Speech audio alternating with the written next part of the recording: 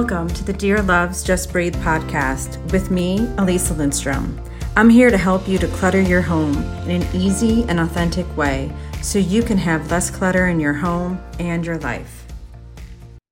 Hello, welcome to the podcast.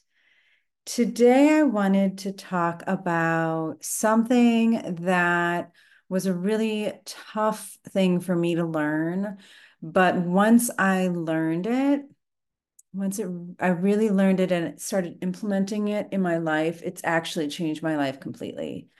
And in such a positive way. And it is sort of decluttering. It's more of a it's decluttering more of your thoughts and than actual items. This is more of a declutter your world kind of deal. So the story is, I'm going to get a little personal today. The story is that, 10 years ago, almost exactly. Well, no, next year will be 10 years. I found out that I was going to get separated from my then husband and we were going to get a divorce. And it surprised me. And amongst a lot of things that I had to figure out from it, I also needed to work on this thing that was going on for me. And that was, I was holding on to this marriage very tightly. Now, if you know part of my decluttering story, part of it was that I was decluttering as a way to try to make this marriage work. That was one of the things that I thought was going to somehow solve the marriage. And it wasn't going to ever solve it because that marriage was not meant to be.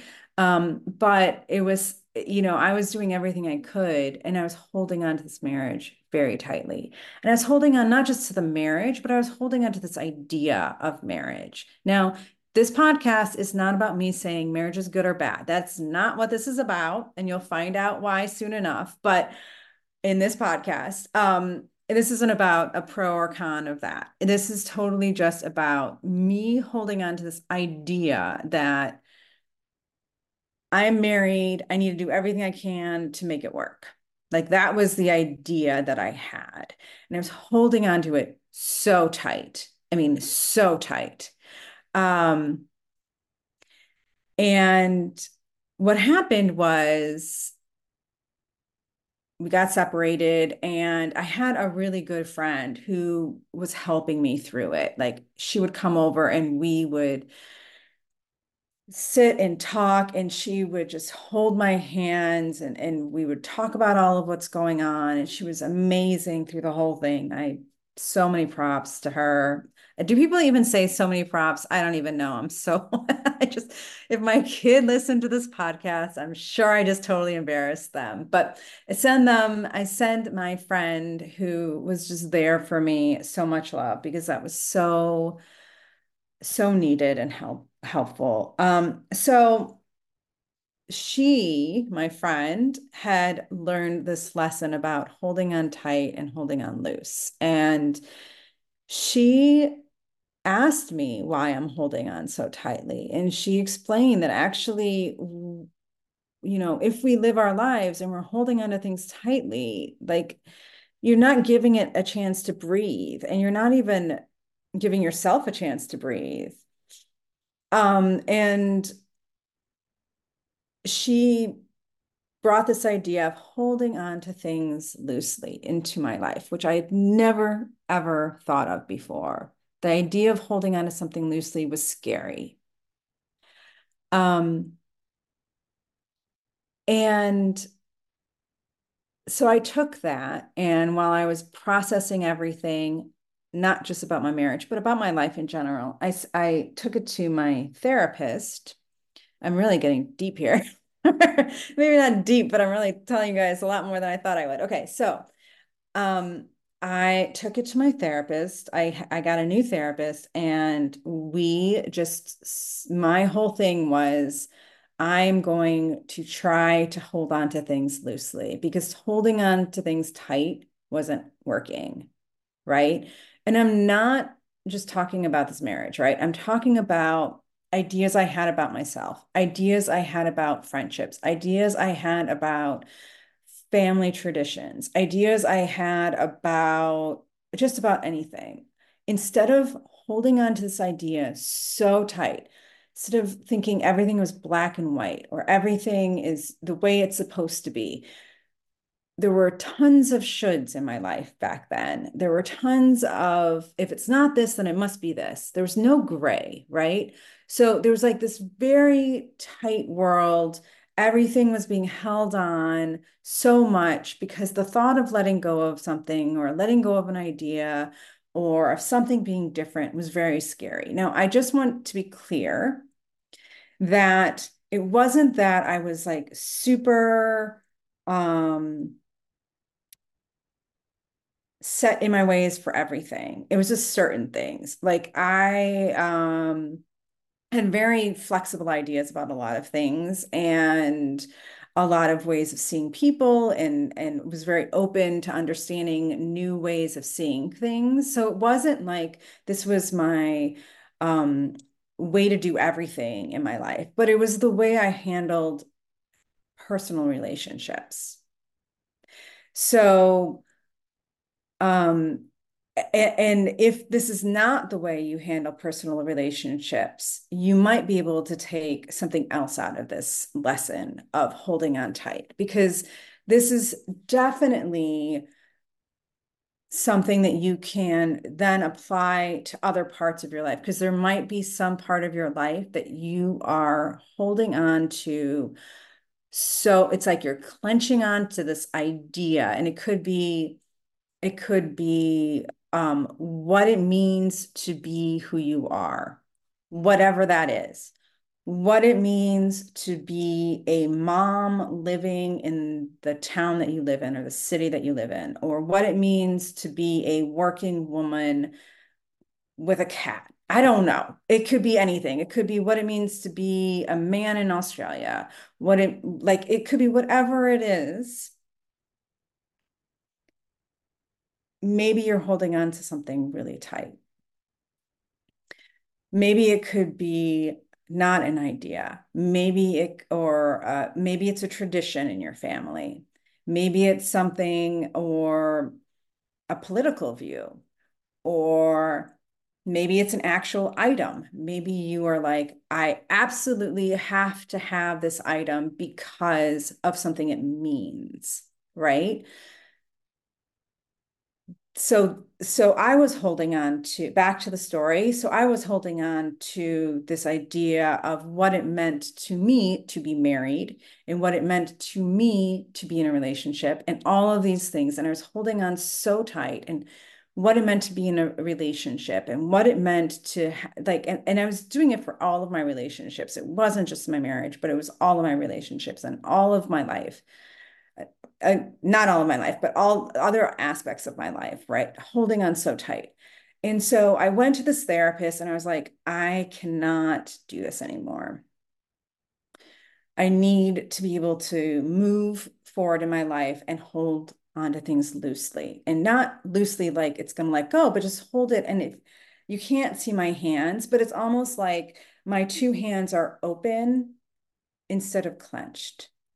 They're just sort of open and softly holding something as opposed to clenched tight. Okay. And so my therapist and I started doing that. Every time a new issue came up for me, or a new challenge, or a new thing where I needed to reevaluate something, I would walk into therapy and be like, how can I look at this a different way? How can I work on this and see it with more open hands, more loosely. And so for the past, I mean, I don't even know, I've probably about 6 years now of me having figured all of that. I mean, it's been 9 years of the separation and the divorce happened. And then yeah, like about a year or two later was when, I found a new therapist. I really started working on all this stuff. Um,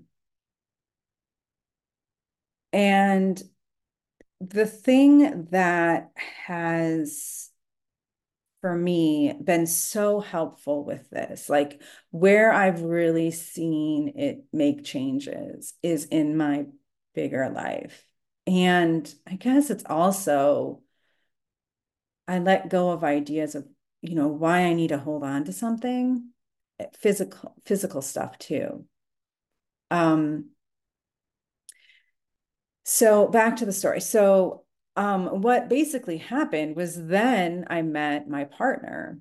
And instead of every single time we went on a date, I had expectations of anything, I didn't.